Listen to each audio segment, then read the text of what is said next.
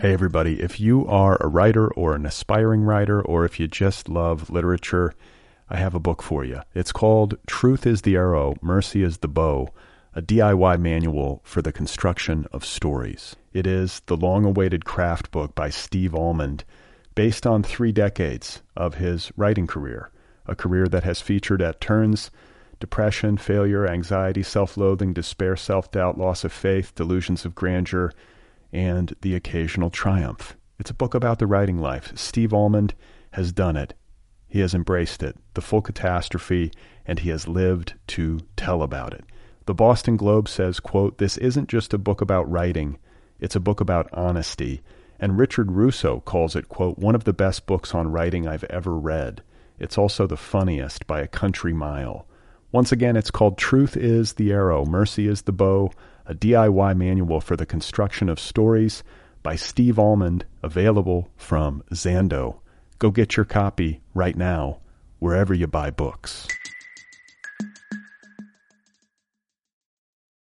This episode of Other People is brought to you by Audible, the place to go get digital audiobooks. Over at audible.com, there are hundreds of thousands of titles to choose from in a large variety of genres, and you can play them on any device that you have in your hand, whether it's an iPhone, a Kindle, an Android, you name it. And here is a killer deal, everybody. Right now, for listeners of this program, Audible is offering a free audiobook download with a free 14-day trial. Go get A Supposedly Fun Thing I'll Never Do Again, the essay collection by the late, great David Foster Wallace. Or how about Game Change, Obama and the Clintons, McCain and Palin, and the Race of a Lifetime by Mark Halperin and John Heilemann? Or what about Born Standing Up, A Comic's Life, the memoir by Steve Martin? Any one of these titles can be yours, free of charge. And if you do this, if you go get the freebie, it helps the program. I get a few dollars. It's a great thing to do. To download your free audiobook, just go to audibletrial.com/otherpeople. Again, that's audibletrial.com/otherpeople.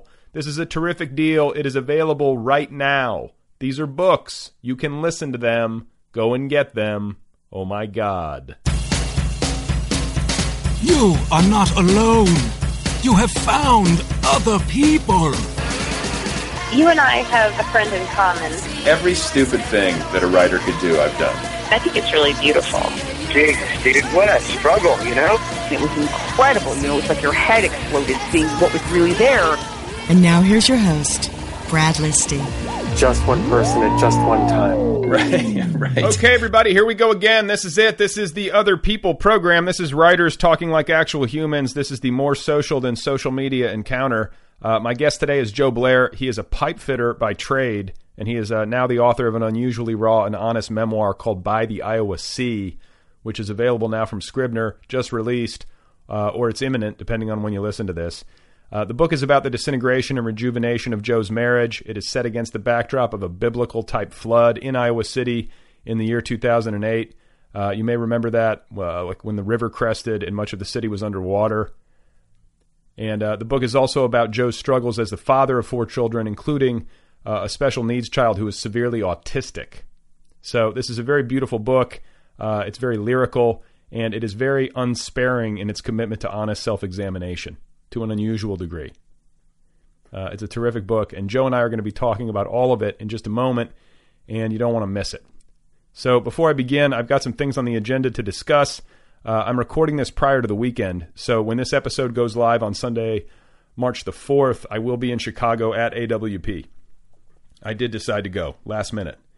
Booked my ticket a few days ago. I'm leaving on Friday, and I will be there in the Windy City for about 48 hours.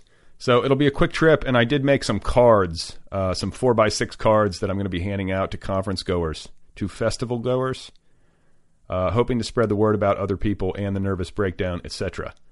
And otherwise, I have no idea what I'm going to be doing. And me being me, I booked the ticket to Chicago, and I have no ticket to AWP, which is completely sold out. But I'm going anyway. And on a certain level, I kind of like that. I like that I have to gate crash. It adds a level of intrigue and difficulty that could create some interesting situations. And overall, I'm pretty confident that I'm going to be able to sneak in. I'm not that worried about it. I'll find my way. And if I get kicked out, I get kicked out. And I'll simply wander the streets of Chicago and hand out flyers in the freezing cold to complete strangers. So I will be doing some sort of AWP wrap up on a future episode of this show, either on Wednesday with episode 50 or next Sunday with episode 51. Speaking of which, it's hard to believe that this show has already hit the 50 episode mark. That's amazing.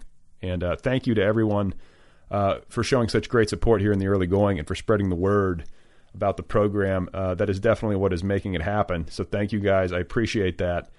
And the only other thing for AWP is that I will potentially be recording some stuff while I'm there on location, just like talking into my iPhone. I'm not exactly sure how it's going to shake out, but I'm going to give it a shot, and we'll see what the process yields. And if I do get some good material, I will try to share it here on the podcast. So otherwise, what is there to discuss? I want to discuss wanderlust, and I want to discuss the concept of freedom, both of which are dealt with very nicely in Joe Blair's memoir. You know, the desire to live a life unchained, to roam the land, to not conform, to somehow remain untethered and in transit, and to engage with the world at the level of poetry. To live a life worthy of the page, and to be the protagonist in your own epic road novel. And how that almost never happens. You know, it doesn't happen for Joe, who kind of began his adult life with his then girlfriend and now spouse on a motorcycle trip across the country. But then there was a pregnancy, and then they were suddenly in Iowa, and then they were suddenly domesticated and working for a living, which happens. And I think a lot of us start with these kinds of grand plans and then end up in some sort of quote unquote normal existence, like whatever that means, whether it's some sort of office job or some sort of domestic situation or some sort of small, quaint but ultimately suffocating college town or some sort of big city pressure-packed quagmire of pollution and class anxiety. And I think I had this kind of life in mind when I was young, very similar to Joe. Like a life on the road, except no motorcycle. I'm not good on a motorcycle, and I'm not the kind of person who can manage that kind of mechanical situation very easily. And I actually wrecked a scooter when I was a young kid. I ran into a tree and was knocked unconscious by the trunk of that tree.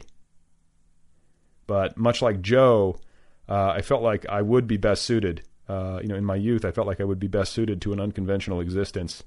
I like to travel quite a bit. I like road trips. And I kind of wanted to roam the earth like Caine in Kung Fu.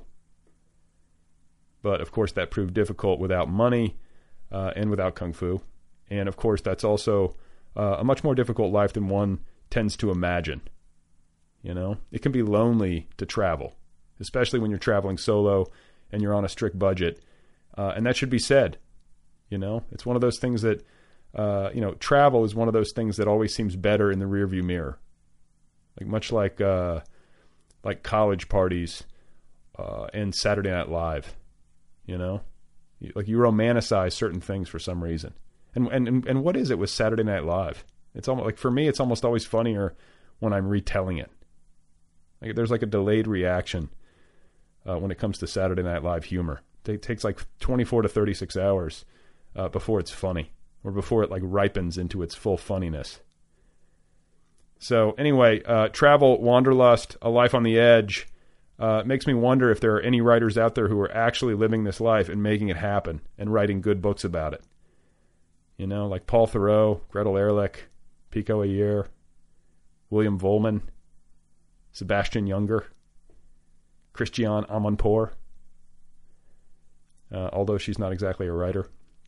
And speaking of Sebastian Junger, I do like to joke that Sebastian Junger should have his own cologne. I think we're at that point. To me, he's such a manly writer. He used to own a bar, or maybe he still does own a bar. And he writes about disasters and war. And that's not a knock either. I'm just saying that the man projects a certain virility that I think is obvious to everyone. And it's just a different energy than, for instance, like Jonathan Safran Foer. You know, Sebastian Junger is dangerous. He is brave, and he is going where other men do not dare to go. And what's great about it is that the fragrance could be called Younger, which is sort of perfect marketing-wise because phonetically it sounds like younger as opposed to older, and men of a certain age could wear it and feel a bit more confident about their situation. It's like a bit more youthful and spry. They could take a Viagra and slap some younger on their torso and then venture off into the evening.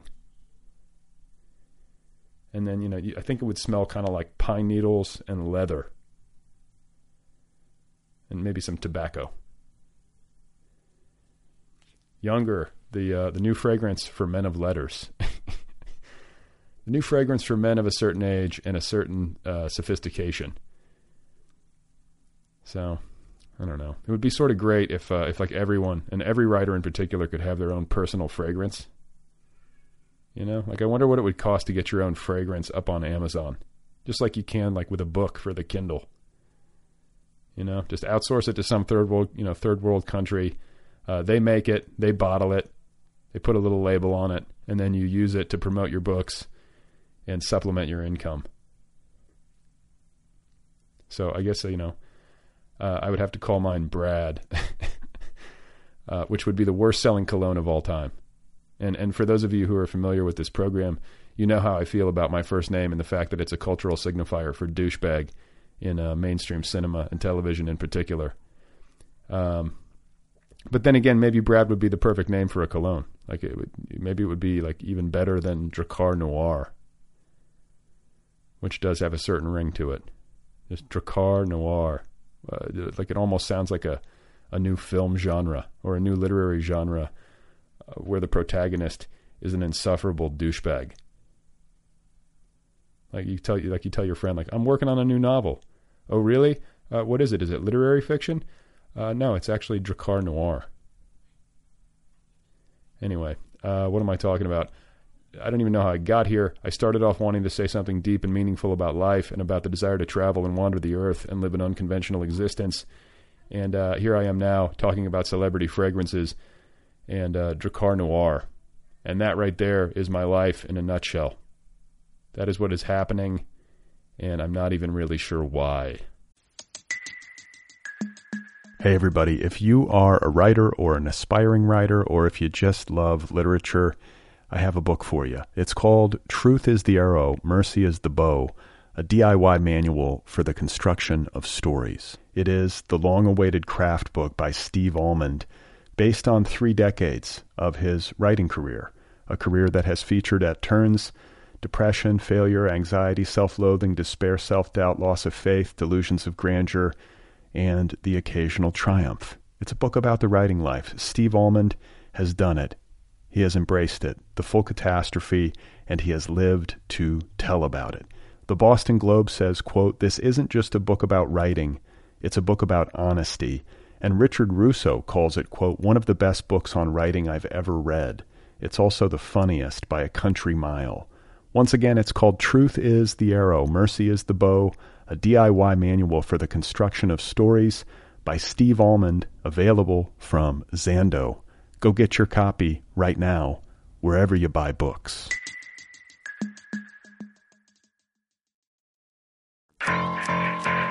In 2008, there was a flood in Iowa City, Cedar Rapids area. The Cedar River flooded and the Iowa River flooded. And, a lot of the, 1,000 blocks in Cedar Rapids were underwater. Our old neighborhood where we lived went underwater. There was a lot of devastation. A lot of people were homeless because of it. During this time, when the flood happened, my wife and I, who have 4 children, one of whom is autistic, pretty severely and profoundly autistic, Michael, we were going through a tough patch in our marriage. It wasn't our first tough patch in our marriage, but it was probably serious. We were going to pack it in and call it a day. I strayed from my marriage. I had an affair during that time. My wife was visiting lawyers and realtors. Here comes this flood, and then suddenly, my wife was working at the hospital at the time, and everything that we thought was inescapable. This routine of life, this repetition of days, this go to the same jobs, make the same commutes. They were all put aside. They were impossible. You couldn't do the things you used to do. And here was one guy. My wife was, like I said, working in the hospital, and this guy, he sticks out of my memory. Came in, was brought into the hospital by ambulance, and what had happened is he had a heart attack on the sidewalk. The cops came along, thought he was a drunk, and they moved him aside. And he somehow made his way to the hospital. And as they were taking care of him, he just looked like a homeless guy, an old guy. And my wife unzipped his coat, and they cut his coveralls off. And underneath he had this suit coat and a tie and a nice shirt. And he was all dressed up because his house had flooded, and he had nowhere to go. And he thought he was going to go out and get a job and rent an apartment. And this guy was in his late 70s. Huh. And, and he had nowhere to go. And when he was talking to Deb, he said his greatest regret, he kept on saying this, is that his house was paid for. It was out of the floodplain, and he had a whole freezer full of meat or it was gone. Everything was his freezer full of meat. He was upset about, but and he didn't make it out of the hospital. And we thought, so these things, like, let's buy a house. No, or just think 30 more years it'll be paid for. Well, that's ridiculous. Let's live our lives right now. These people who thought they had done everything by the book, everything right, had their retirement all set. A flood can come, but it can change everything. Right. So, and it shook us up a little bit in our marriage and in our lives. So, and this happened right at the point where you were hitting this rough patch, and there was the infidelity, yes, and then yes. the flood came and caused both of you. The flood coincided with it. Yeah, and caused both of you to reconsider. Right. So, how do you attribute that? I mean, it's like. I don't mean to sound callous or anything, but it's kind of like a terrific metaphor, and like it's great from a writerly standpoint. It's like, wow, this is really amazing and sort of poetic. It sounds false, doesn't it? Yeah, I mean, it almost does. But I'm curious. Like, do you have any kind of like supernatural attribution that happens in your mind, or do you think it's just some grand coincidence? I don't know. I don't think there really are any mistakes. I mean, if you look back on your life and you're like, made a mistake there, made a mistake there, made a mistake, there aren't any. They're just things that happened, and you make of them what you can. A flood is not a metaphor. Right. A flood, if you've ever been close to one, it's a fucking flood. It changes things. It's like the mother of metaphors. Okay, so wait. It's like the progenitor of metaphors. Yeah, so it's not a metaphor. Let's stop here for a second so people can get a physical sense of what you're talking about. This was 2008. This was in Iowa City. Just incredible storms that caused the. I forgive me for forgetting the name of the river, but the river crested. Iowa River. Yep. Yeah, the Iowa River crested. And then what were you looking at? Like, describe what was. What was your visual in your neighborhood or in your town? Well, the most, dramatic, memorable vision of the flood was when my son and I, we took a canoe out of our garage and drove it down to the park. And we went down the sledding hill where we always sledded in the park, and which came out at the softball fields. Well, we walked down there with our canoe, and everything was underwater. We got halfway down this hill, the sledding hill, and it was just an enormous lake where all the Little League baseball fields had been. So we put the canoe in, and we weren't supposed to go out there, but we did it anyway. We paddled out into the Little League baseball field. We were paddling right over the fences, infield fences, outfield fences, and it was hard to get our bearings. this water was moving. I mean, this was river water moving very fast. So, and it was strong. We had to paddle hard to get through. But through the park was our old neighborhood. If we followed right next to the Little League Park, so we went paddling through our old neighborhood, and most of the neighborhood, it was a working class little neighborhood. It was like a cul-de-sac type neighborhood, and the ranch homes were buried. Were buried up to the gable ends of their roofs. We had lived in a split entry that was buried up to the second story, and just to paddle along and see everything submerged, like in that fast-moving, muddy water, was strange. It was eerie in a way.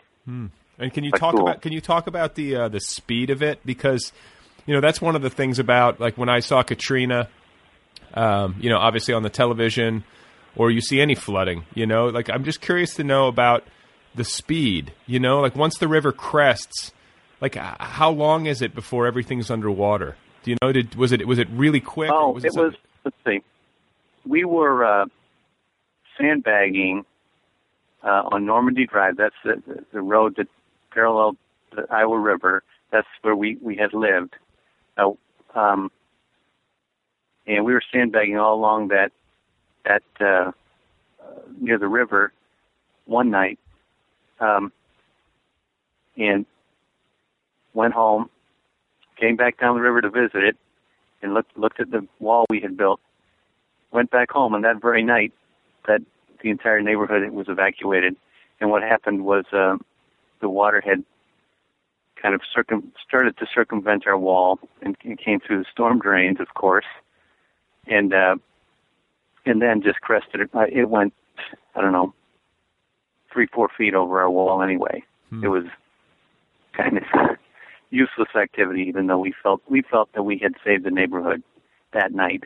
But the next morning, we learned that everybody had to be evacuated that night, and they had to go. And in a lot of cases, that river had flooded in I think it was 98, back around that time. And everyone assumed, okay, it's going to be like the last flood, but it wasn't. It was much worse. And all of their belongings that they had moved up high and they thought they'd be fine, were completely underwater. And but of course, as you said, the flood, this thing that's nothing but real. Of course, I couldn't help. I didn't mean to, but I had to, because it changed us. The flood itself, it became a big part of the structure of the book, and it becomes a metaphor, whether I want it to or not. Right. It just is. Okay, so were you like, let's dial it back a little bit. This struggle that you had in your marriage, like, was this something that you were trying to write about or thinking about writing down anyway? And then, after the flood, it kind of crystallized and came into higher relief? Or was this something that you didn't sit down to write about until after the flood had happened and you had already reached something of a resolution? No, I wrote day by day. You notice that all of the dialogue is in present tense, most of it. Most of the scenes are in present tense. That's because I wrote them either the same day or the next day. Yeah, as this is going on, I'm writing it. But, after the flood, all I have is thousands of pages, thousands upon thousands of pages of these little short 1-hour essays. They're going to be anywhere between 2,000 words and 1,000, 2,000 words probably. And that's all I have. And one essay will be about my wife, and I will have a argument. And it's about this. And I connect it with something else in my mind. It becomes an essay. So it becomes like an enclosed thing. And that's that for that day. The next day I'll put together 2 other things and come up with an essay, which will be a closed thing. So I'm sitting here with hundreds of essays, and now I say, okay, I look back on this time and I know that something has happened to me. And I say, I've got to organize this stuff. I've got to figure out what happened. Why did it happen? How did it happen? And then you begin to edit.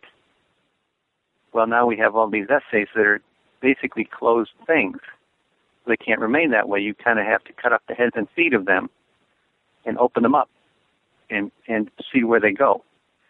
And so in a lot of cases, an essay that I had written a week before will get moved back a week. I have to move. You have to change things in time to make them readable, so that they become a story. Because as you know, life isn't a story. Life is a bramble, the goat path.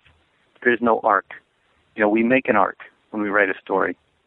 Our mind makes an arc when we look back on what we've done and what's happened to us. Life is life. It's immediate. It comes.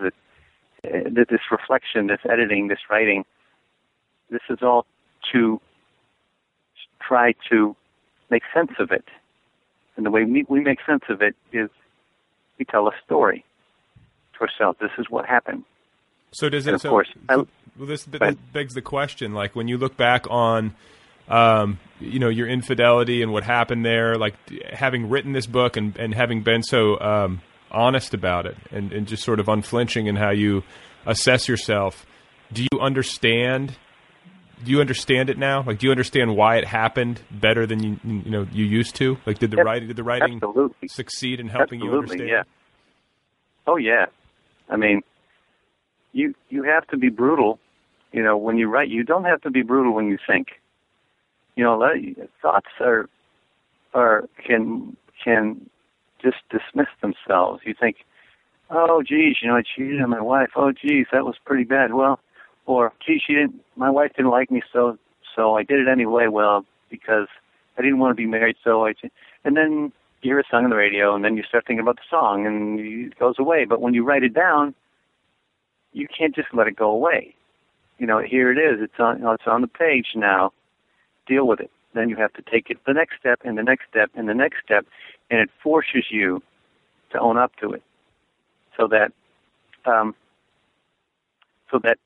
you move forward in your thinking about whatever it may be you're writing about, whether it's your marriage or your children, your relationship to your children, whatever it is you're dealing with in your writing, you are forced to move forward. Does that make sense? It does, yeah. I mean, do you have, can you say why it happened? And can you also, articulate, what you and your wife came to repair it and to give it another go? Do you know what I'm saying? Like, can you say, oh yeah, why did you stray? Why did you stray, first of all? Well, why not? Who wouldn't stray? That's a good question. It's like, okay, you're living with a person who doesn't like you and whom you don't like. You don't laugh together. You're in this sort of role as the provider. You work, and then you come home, and then you take care of the kids, and then and she resents you if you do this or that. You resent her if she does this or that, and the devolution of a marriage, once it begins, and you start blaming the other person, and you start disliking the other person, and thinking your life would be better without the other person, and it seems impossible that two people could love one another, because your first thought is, well, she, and she's saying, well, he. So you're pointing the finger at each other, and neither one of you will stop it and step up and say, I love that person. I am going to do for that person. I'm going to make life better for that person, not for me. What can she do for me? That's not the question. That's not what love's about. And the same thing with your children. Oh, my children, they don't do anything for me. That's not the role of a father. The role of a father is to say, I love my children. I am going to give this to my children. I'm going to make my children's lives better because I will pay attention to them. I will talk to them. I will spend time with them. I'll read to them. And the same with a wife or any relationship. It's about love. It's not about what you can get. It's not about greed. It's not about accumulating things. It's about giving things. Right. I've had that conversation before. Like in any relationship, whether it's a parent-child relationship or it's an intimate relationship of any kind, like as soon as you start approaching it about what you can get rather than what you can give, you're in trouble. Yeah. So, we were in that unraveling stage. We couldn't stand each other. And it makes you question, we're staying together for the kids. We're shouting at each other for the kids. We're drinking too much for the kids. It doesn't make sense. You don't, at least we didn't. I wasn't going to do it anymore. And that's partly what, in a way, with the coming of the flood and my decision to stop this marriage, stop it. I'm not going to live like this anymore. I am going to live with love in my life. And my first thought was, screw the marriage. I'm going to live with love in my life with this other person because it's a lot easier. It's a new thing. It's you feel like you're starting with a blank slate, and it seems easier, and you feel like somehow superior to everyone else because you're having this new thing. But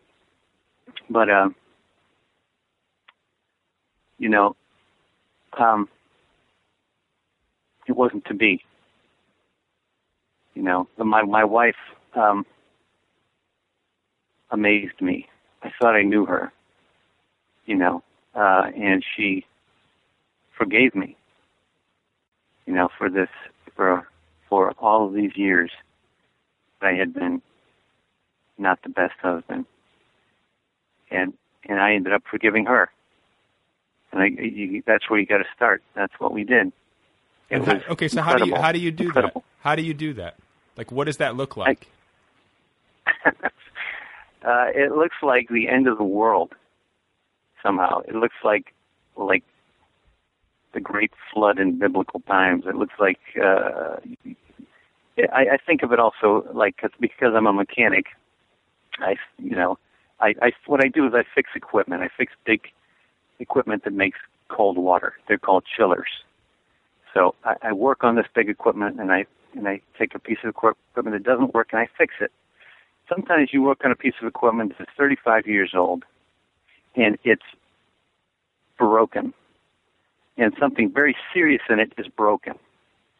And when that happens, in a way, it takes all the pressure off because you can do anything with this piece of equipment. It doesn't really matter. You can take wild chances on this piece of equipment because it's screwed anyway.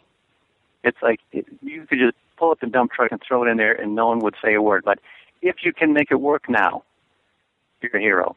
So take these wild chances to make it work. That's what it felt like. It felt like this thing was done. This thing was over. So that whatever we could do, these wild chances we could take were easy because it was like the end of it.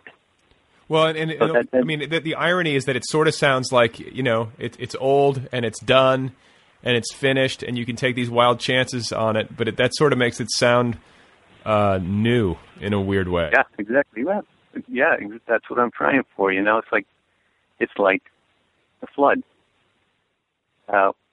Came and destroyed everything, everyone. And then the waters receded, and there was a new beginning. All these metaphors, the phoenix, the flood, all these things that die and come back again, the reaper, the time to reap and a time to sow. And things come and they go away. Not everything is under our control.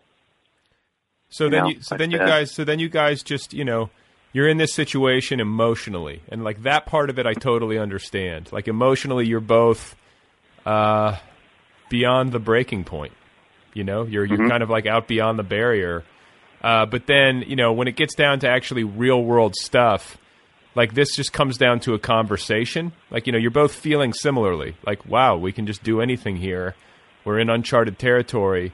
But like, did you just look at each other in the eye and say like, I forgive you? And then like, that was it? You know what I'm saying? Like, it seems like it obviously starts with words, but then it's obviously got to also be followed by actions. And, clearly that's happened as well. Oh, yeah, well, and that's what happened when I, a big bone of contention between us.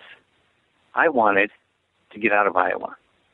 I felt that her refusal to leave Iowa, was what imprisoned me in Iowa.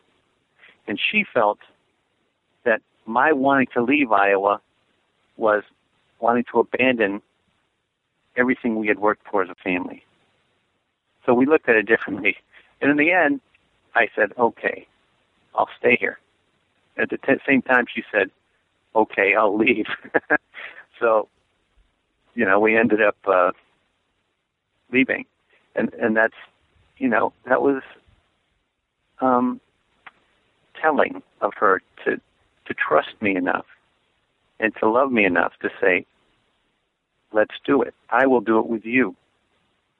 So that the leaving of Iowa, the actual leaving of Iowa, going to Massachusetts where I'd grown up, wasn't the important thing to me. The important thing to me is that we did it together. Just like we had left Massachusetts when we were young, we left Iowa when we were older together. That was the decision we made. Well, and she also had the faith in you. You know what I'm saying? That was part of it too, wasn't it? I mean, she said, yeah. Okay, I trust you. We're gonna make it work. Right. Rather than viewing it as an abandonment, or like some sort of, abdication of responsibility. Yeah. And it's stupid. It's stupid. It was a stupid thing to do. If any accountant were to look at us and say, what in the world? Are you going to sell your house and you're going to move to this other place? Do you have jobs? Well, the question we always get is like, why are you moving? And we didn't really have an answer because we couldn't say, oh, yeah, I have a job.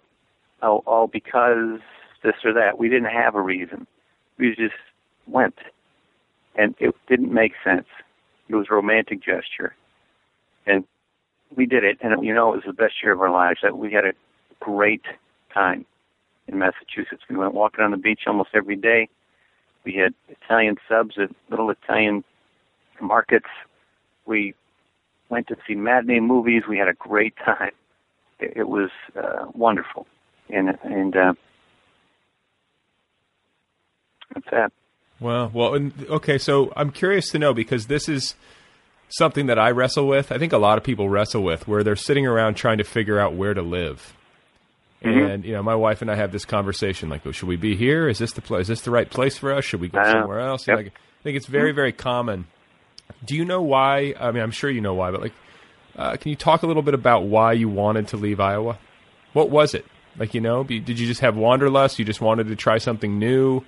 What was? I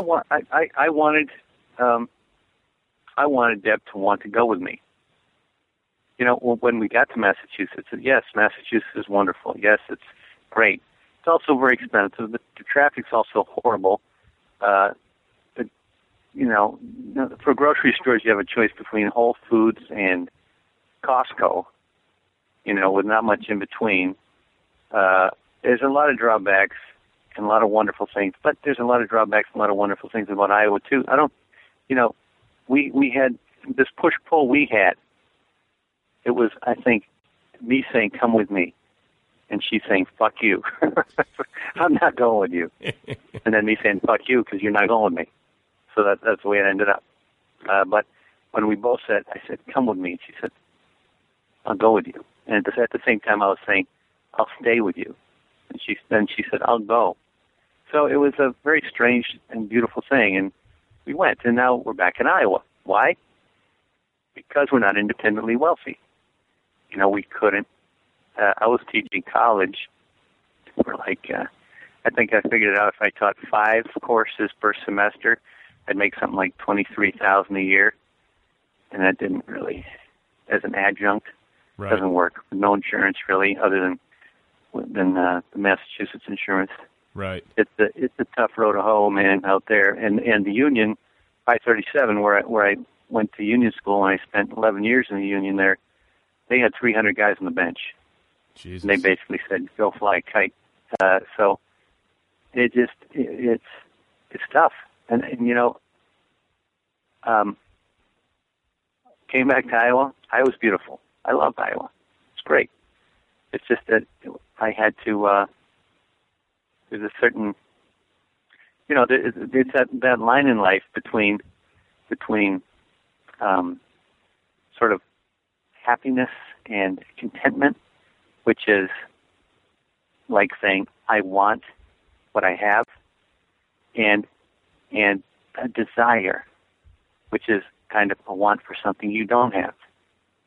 You know, and they're both, of course, very basic motivators in our lives. You know, that desire. What do I do? You know, you can't say, I don't want any desire in my life. I don't want to say that. But there's something to be said for wanting what you have, too. You know, there's a strength in it. You know, and then when something comes along, you can want the next thing that you have. You know, when your house floods, or when you move away, or when the next big change, your spouse dies, God forbid. You know, you will move on, and it'll be different. And you know, you need strength to want what you have then, and also have a desire to move ahead. So this is what I wrestle with in this book and in life, you know. Well, yeah, I was going to say, because like if you go back into your earlier life before you guys even got married, I mean, like the root of your relationship is in this big cross country motorcycle trip. I mean, you know, you had, you know, kind of like an on the road fantasy for how you were going to live your life. You know, you were going to be this. Man. Yeah, you were never going to settle. You were going to continue to move around, and you were going to live life on kind of like the bleeding edge. And then you met Deb, and you guys started traveling, and then next thing you know, you're in Iowa, right? I mean, yeah, that's kind of the truncated version, but that's what happened. And then you have a kid. That's and then, exactly what happened. And then you have, and you know what? It's interesting to say, because you come from the Northeast, and you're in Massachusetts, and then you're driving across the country, checking out all these different places, and you fall in love with Iowa. Like, that is not something that I think most people would expect, or it's not something you hear a ton about. You know, people from the coast falling in love with the middle of the country. Especially someplace, you know, that's like most people associate with like cornfields and like Field of Dreams or whatever, you know? Yeah, it's so beautiful, though. It is. It's so beautiful. But, you know, I've been across the country a few times in my youth on motorcycles, and we'll go again, I hope. We're thinking about getting if we can afford it, we want to get a motorcycle with a sidecar for Mike. But when you go across the country, have you done a lot of traveling across the country? Yeah, I mean, I've driven across the country several times. Yeah, I mean, and every part of the country is so beautiful. I mean, coming into Nevada for the first time, and no one thinks that Nevada is beautiful. But when you go through these little carnival-looking towns with the peeling paint, and they're so forsaken, it's just like it's the death of a dream. It's so beautiful, and the desert is so beautiful, and the salt flats are beautiful. It's a beautiful country, and it's hard not to fall in love with every part of it when you go across it. I mean, when I came into California, I'm like, this is the land of milk and honey. I mean, after going through the rest of the country, and then you come to this, you could just take a magic marker and draw a line between California and the rest of the country and say, this is it right here. It's just, it has everything. But, you know, it's hard not to fall in love with every part. Deb and I, we drove down to Florida last winter. We're like, everyone hates Florida. Not everyone, but I don't know. I think it's awesome. We were down in down around Orlando, and then we went toward the bay. And, little Dunkin' Donuts, little ranch homes, little sort of funky little bars, and the ocean. What's not to like? And it's cheap. Right. Like, oh, let's live here. This would be awesome. But we do that everywhere. We could go to Virginia and do it. We could go to North Carolina and do it. Well, who couldn't? We could go to North Dakota and do it. Maybe not. No, I do that too. Like when my wife and I go traveling, like we almost always, like on the first day in some new town, we'll immediately we start imagining. That's right. We start imagining our lives there. Like, we could live here. Right. It's just that's right. That's what happens. And what's so funny is when we first moved to Iowa, Deb and I, we were just totally pretending. I was living in Cambridge. I got my truck ripped off like 3 times the summer I left. And then living in this little rent-control apartment, and we were pretending to be country people. We got this place out in the country. We got jobs at a hardware store. I was putting in water heaters for this old guy that owned the hardware store. We'd go out to eat at the sale barn where they sell cattle and hogs, and have this conversations with these farmers. We did not belong, but it was so fun to pretend we did. And they knew we'll take one look at us, they knew we didn't belong. But it was so cool. It was pretend until we had that first kid. And then the pretending kind of stopped. Well, okay, yeah, because that's that's another interesting component of your story, is that you have 4 children, and Michael is severely autistic, and, you obviously can't, and I know you never would, you don't lay the blame on children for any troubles that you have in life or in a marriage. But like when you have a child who's severely autistic, when you have a child, period, but then you have a child who requires the kind of care that Michael requires, that would put stress on anyone, It's not easy. And I don't know, that part of the book, especially because I'm a new parent, like I just found myself sort of awed by all that you guys have on your plate as parents. Like, how do you deal with all that? And can you describe Michael's condition so that my listeners can understand like what it's like, for you guys and for him?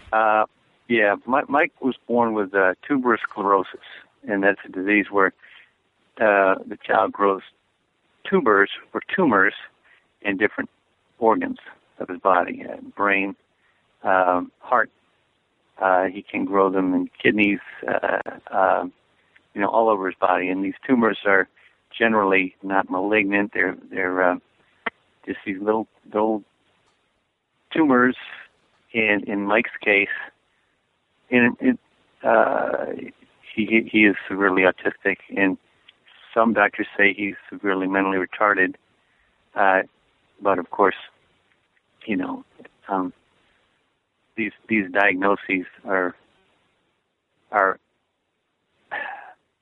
without physical evidence. That's not the right way to put it.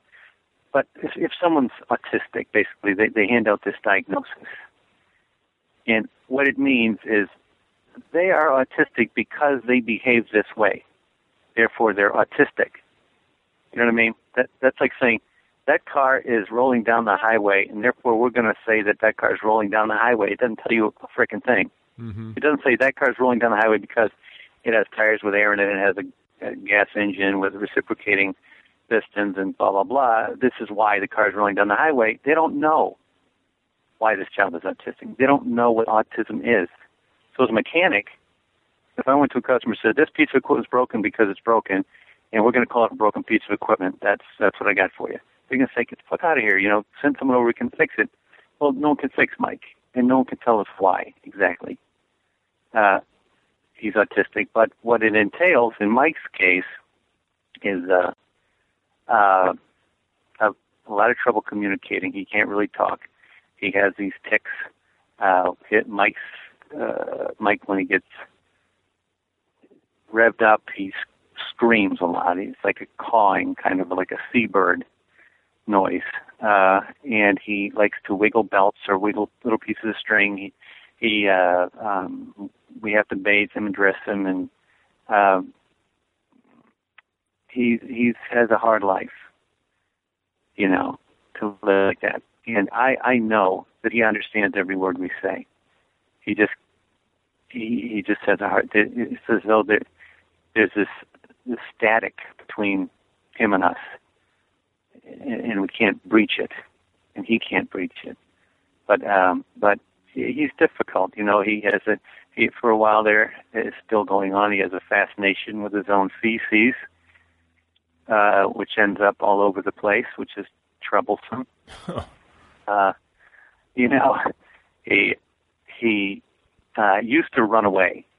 He used to escape the house and just go, and you couldn't find him. And he wasn't like a normal kid. Where would a kid run? Well, he'd go to the park. Oh, that kid, he just loved the swing set.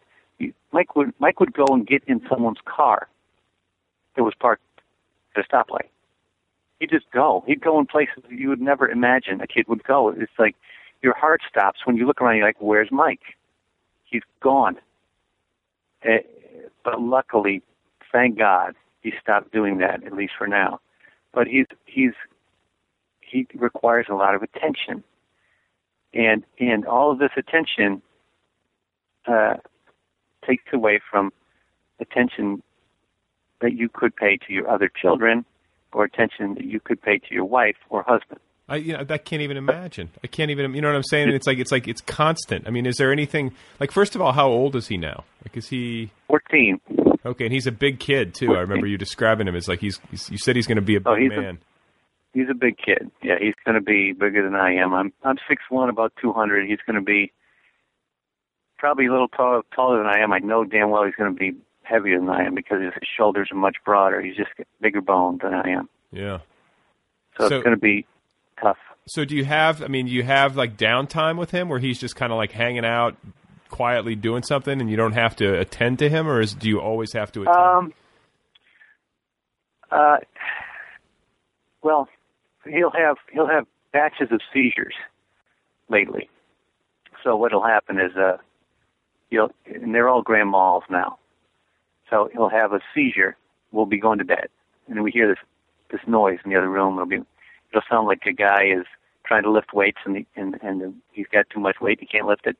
That's what the beginning of the seizure sounds like. It's grating, and you rush to get to him because what he does, he'll start to stand up, and then he falls down. So if you got to get to him before he stands up and falls down, to hold on to him, to make sure he doesn't hurt himself, and just you hold him until the seizure's done, and he may have 20 seizures in a night. And we were living with that for a while, and then we got some medication. He won't take medication orally, so it's like this suppository type thing, like a big needle, sort of, except it's not a needle. And you put it in the system that way, and we drug him up, and that stops the seizures. It stops the cycle of seizures for the night. And then he will be groggy for about 2 days. So he'll be quiet. And sometimes he becomes lucid when he's on these drugs. He'll say things like, "I want pizza, please." And a lot of times he'll say things like that. He doesn't mean it. He'll say, "I want pizza, please," and you give him pizza, and he'll be really pissed off because he didn't mean that. But sometimes he comes in these stages where after the seizures, it's like the seizures reboot his mind, and he'll be able to talk. But they'll say, "I want pizza, please," and that's what he wants. And you give him pizza, and he's happy. Or, "I want to watch Blue's Clues, please." And you will put on Blue's Clues, and he's happy. You're like, hey, he's actually talking. It's amazing. Yeah. And then his brain, what leads up to these seizures is just irregular brain activity, which is caused by Mike's, by the tumors in his brain and these choppy signals, and they build until you seize. But he's always in a state of irregular brain activity. Wow. Now, and it'll build. He'll get more and more louder and louder. He'll do more and more screaming and be more and more pain in the ass until he has a group of seizures again, then he'll be quiet. So that's the way it goes. It comes in waves. Wow. But, so how did you write a book? You know, like most people battle to write a book, you know, with a normal set of responsibilities, you know, whatever that is in front of them. But with this, with all the demands that you have family-wise and with your day job and whatever, like, you know, when it comes to your memoir, how did you get it done? Well, you notice it's not a very big book. Yeah. Yeah, I didn't write a 1,000-page book. I can't. The way we did it, like I said, is just a 1 hour a day. Go over to your computer and do it. You got to do it. You can't sit around mess around, screwing off. You just do it. And that's the way you get it on the page. And, you know, it's affected, you know, my work adversely. I can't be as good a mechanic as I could be because I spend too much time writing, but writing has become very important to me. Well, and you went to the Iowa Writers Workshop? Is that correct? Well, you can't call it the workshop though, because it's nonfiction. They get very prickly about that. Oh, okay. So, yeah, because the fiction and poets, they're the workshop. Okay. The nonfiction, they call it the nonfiction program, but it's the same thing. It's a workshop. So you go 3 years. You present your little essays to a group of people, and they beat the shit out of you for 3 years, and then you're done. Wow. So, and it takes you a while. Have you ever taken workshop courses? Oh, sure. Yeah, I got my MFA, so I've been through the. Oh, you went through it. Yeah, I understand. Yeah. You better put your armor on, man. Because you know, even if they like it, sometimes you bring in an essay. Oh, they love it. They went crazy. They loved it. But you still can't frickin' write when you're done, because then you're thinking, man, I'm really good. I'm like a genius. I can really write, and then you can't write. And if everyone hates it, you go through the same thing. You can't write. And that's why I'm not reading any reviews, because I'm like, you know, I've been through that. I'm not going to read any reviews. Well, yeah, it can't help me. Let's talk about this, because like that's the part of the process that's interesting, especially living in a relatively small town and being this honest about this personal, this kind of personal information and family stuff. Like, what has the response been? And I mean, have you heard anything about reviews? And like, do you have any sense of what friends and people in town are thinking? And do you know what I'm saying? Like, is there any of that, or I guess? Well, no, it's not. You know, I haven't given out many books. I mean, I haven't had books to give out. The galleys were sent out, like, I don't know, about 150 galleys or whatever were sent out to magazines and newspapers, whatever. But as far as feedback, I have this friend who tuned me in to Goodreads, which I started looking at, and some of these people who got these galleys were going on Goodreads and posting this or that about it. This dude is addicted to checking out. He just came out with a book not long ago. He's addicted to checking out how his book's doing. So he's like, yeah, you got to go on Goodreads, check it out. So I started going on there. I'm like, oh, wow. Someone gave me 5 stars. Look, someone gave me a great review. Oh, look, someone gave me 2 stars. What an asshole. 2 stars. They get upset. It's like, it's insane to go on there and do that. So I'm like, I'm not doing it. I'm not doing that anymore. I'm not going to Goodreads. So I really don't know what the response has been. I know some people really don't like it, and some people really like it. That's what I know. I think that's the way it's going to be. It's not like reading a spy book and saying it was pretty good. You know, it was kind of, there were twists and turns, and that spy really killed a lot of people, and then he's pretty cool. And then I'm going to read the next one. It was all right. It wasn't great, but this book isn't like that. You can't put it really in a category.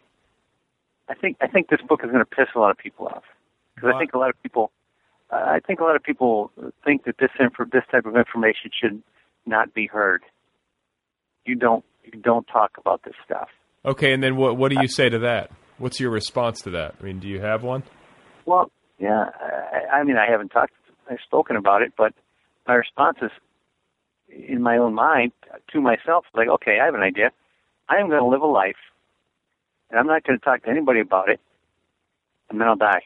That's awesome. That'll be great, because then I'll be dead, and then I wouldn't have talked to anybody about it. But you know what? These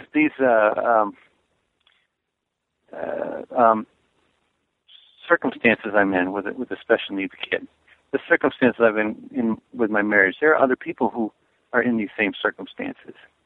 And being a parent of a special needs child is an isolating thing because no one knows what it's like. I don't care if you bring your kid to a picnic and your kid's screaming and squats down, takes a poop next to people, and is just hell on earth.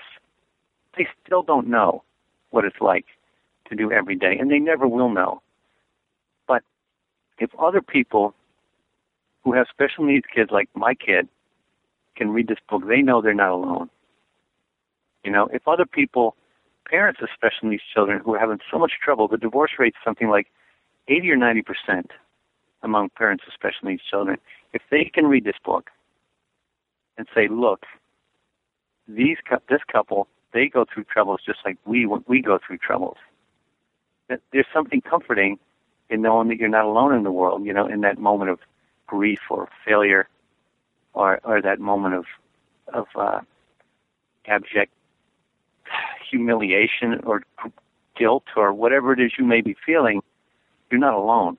You know, I'm going through it. I'm here too. Right. So I think there's value in it. Yeah, no, I think so too. That's the way that I fall as well. What about your wife? I mean, she's obviously read the book. Mm-hmm. What does she think? Yeah. Because that's one of the things that kept recurring to me is like she's pretty cool. You know, like not only does she come off that way on the page, but just the fact that, you know, you have this space to write and that she's comfortable. I mean, clearly is comfortable with this level of candor and everything else. Like, what's her response, and like how does that work? Oh well, I broke her in slowly. I've been writing about her forever. Yeah. So you know, I used to write about her and then bring her into the workshops, and you know, it caused a lot of fights. And you know, talk about fights. How about try to sometime have an argument with your wife. Go and write down everything both of you said, and then read it back to her and see how that goes. That won't go well because she'll be like, "That's bullshit. I never said that." You're like, "Yes, you did." No, I did. So that's what I've done. So I've done this for years, and she's, you know, I've gotten better at writing about my wife, even-handed. You know, I don't try to make her into a Mother Mary. I don't try to make her into the Whore of Babylon. I try to make her the way she is. I try to be fair, and I try to treat myself the same way. And, you know, writing about things fairly, about arguments and everything else, as fair as you can, trying to look at it for what it is rather than what you want it to be or what you think it should be, it has helped us too. That has helped our relationship, to be able to, in the middle of an argument, to be able to see it with a little bit of distance. See the transcript. It helped us. Yeah, that's right. Read the transcripts, Deb. You can see clearly I won this argument, Deb. Clearly. That's right. Oh my God! Just read it. It's right here. So did she? Oh yeah, but she's a little nervous. She's a little nervous. And you know, I don't look at Goodreads, but someone, she told me, it was kind of a slap in her face. She's like, someone hated me on Goodreads. Like, oh, I really like the book. I really like the guy, but that wife's a bitch. She's like, what? What did I do? She goes, this person said, I hope I'm never a wife like her, or something like that. And she's like, oh, what? Yeah. So, you know, we don't know what it's going to be like. We're a little bit nervous, of course, but because, you know, you don't want people to hate you. Right. But it's going to happen. It's going to happen. It's just it's the nature of putting creative work out into the world. Not everyone. It's not going to agree with everyone. We just got to suck it up. That's right. You got to suck it up. Tighten our belt buckles and just go, okay, let's go, because it's too late now. Well, so too late now. What about the what about the sales process? Like, this all happened about a year ago? Is that correct time frame? 2 years. 2 years. Okay, so you wrote the book in it when you were still in Iowa, and then you have an agent, and the agent took it out. Is that how it went, or? Yeah. No. What happened was, I got a piece in the Modern Love section of the New York Times, the Sunday Modern Love section. Dan Jones liked one of my essays. He put it in. So that went in there. It was about Mike. It was like the first essay I'd ever written about Michael. Because I had a hard time addressing it on the page because I was afraid I'd sound like a whiner, because I did feel sorry for myself. So you don't want to sound like that. I'm like, I'm not going to be one of those guys. I'm not going to write about Mike. Oh, poor me, poor me. But finally, I started dealing with it on the page, and that was one of the first ones I wrote. And he took it. And after that, I heard from a few different agents. So I flew to New York, got an agent. I picked one, and oh, I'm so happy I have an agent. Oh, and she says, okay, what do you got? I'm like, oh, I have fucking thousands of pages. Look at all these essays I have. She's like, no, I mean, what do you got for a book? Nothing. I don't have a book. What do you mean a book? Yeah, I need a book to sell. I'm not going to sell a bunch of essays. You're not going to sell essays. So I'm like, okay, I better write a book. So then I had 2 or 3 ideas of books to write, but the obvious one was this flood thing. Like, something happened here. Something happened. I'm gonna do this. So I ended up giving her 2 real rough drafts, and the flood one, very dark, very graphic, angry, cold, brutal, and I look like an asshole in it. I'm like, she's going to hate this thing. Not only is she going to hate this sort of rough draft, she's going to hate me for writing it, and she's going to drop me. But screw it. I'm going to give it to her anyway. I gave her that one, and I gave her another one that was sort of like, it was about rainbows and pixies and fairy dust and the relationship Michael and I had, which was so wonderful. And I'm like, oh, she'll like that one. She'll hate this other one. But she ended up loving the one that I thought she'd hate and hating the one I thought she'd love. And I was relieved because I don't think I could have gone ahead and written the other one. So she wanted to hear about this brutal, graphic flood business. So I took my gloves off and dove in, and I did it. And I'm better for it. And I hope it does some good. How long did it take you to write it? Well, yeah, it's hard to say. I mean, because the writing of it, like I said, day to day. So the whole thing lasted a month, maybe. And then you get the later parts. That was a year and a half later. But that was just little snippets later on in it. But, the meat of it was like a month. So it took me a month. But it took me, years to get it to the stage where you could call it a book. Mm-hmm. It was like a bunch of puzzle pieces. And then, I was just going to say, and then she went out with it when it was finally done. And was the sales process relatively quick, or did it stretch on for a while? The first one, it's amazing. The first time she sent it out, everyone rejected it. She sent it to all the big houses,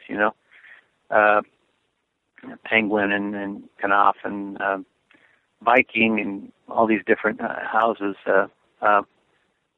Simon & Schuster, different branches of Simon & Schuster, and no one wanted it, but we got a lot of people that said we want to see the next draft. So I just worked for another year, about a year, just busting my ass on this thing. And it's amazing how, one sentence can turn a reader against you. Mm-hmm. If you come across as a certain way, this reader will attribute every negative thing they can to you for the rest of the book. It's like walking a tightrope, especially if you, as the author, are the same person as the narrator. Mm-hmm. That's you. Yeah, it's a tightrope. So it's like, so what do you can't be braggadocious. You can't be feeling sorry for yourself. You can't lie. That's a big one. Mm-hmm. Because everyone will know. It's almost like being at a party. If you're talking to a guy at a party and they start talking about themselves and they don't give you time to say a word, you're going to hate that person. Right. You can't be that person on the page either. If you get this person, he's the hero of every story he tells, you're going to hate that person. Who are you going to like? Well, they have to bring something to the table. They have to bring you in. They have to bring you into the conversation in a way that makes you interested, that makes you want to contribute. You know, and that's what it was like trying to write this thing and not put everyone off, because they can be put off with a sentence for the rest of the book, and then you're screwed. So it was, and on the other hand, you cannot write an entire book for someone else. You can't say they will like this. Look at this. Everyone's going to really like me.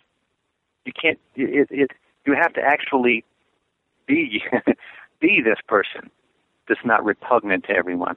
You have to be that person, because you can't fake it.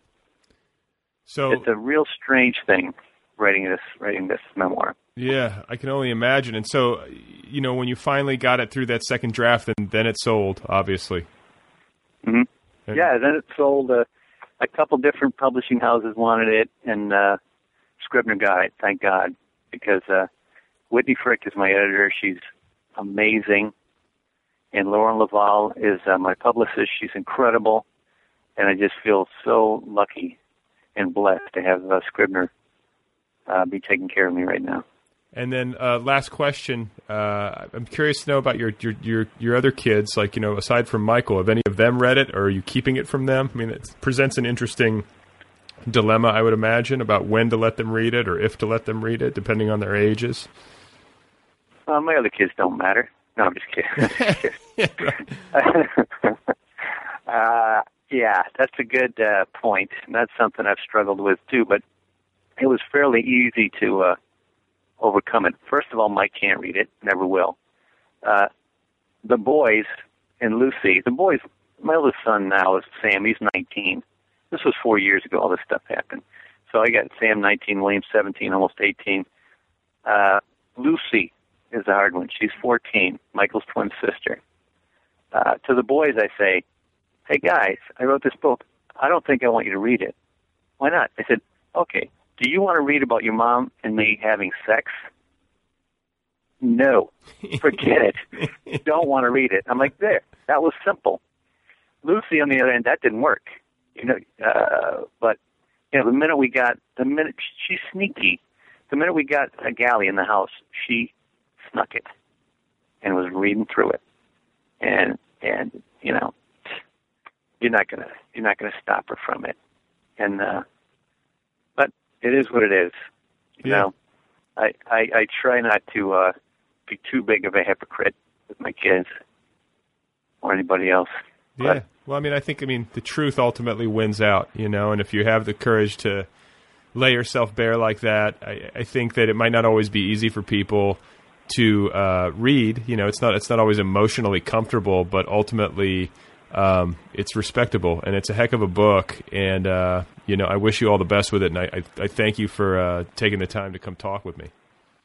Thanks, man, and thanks for having me.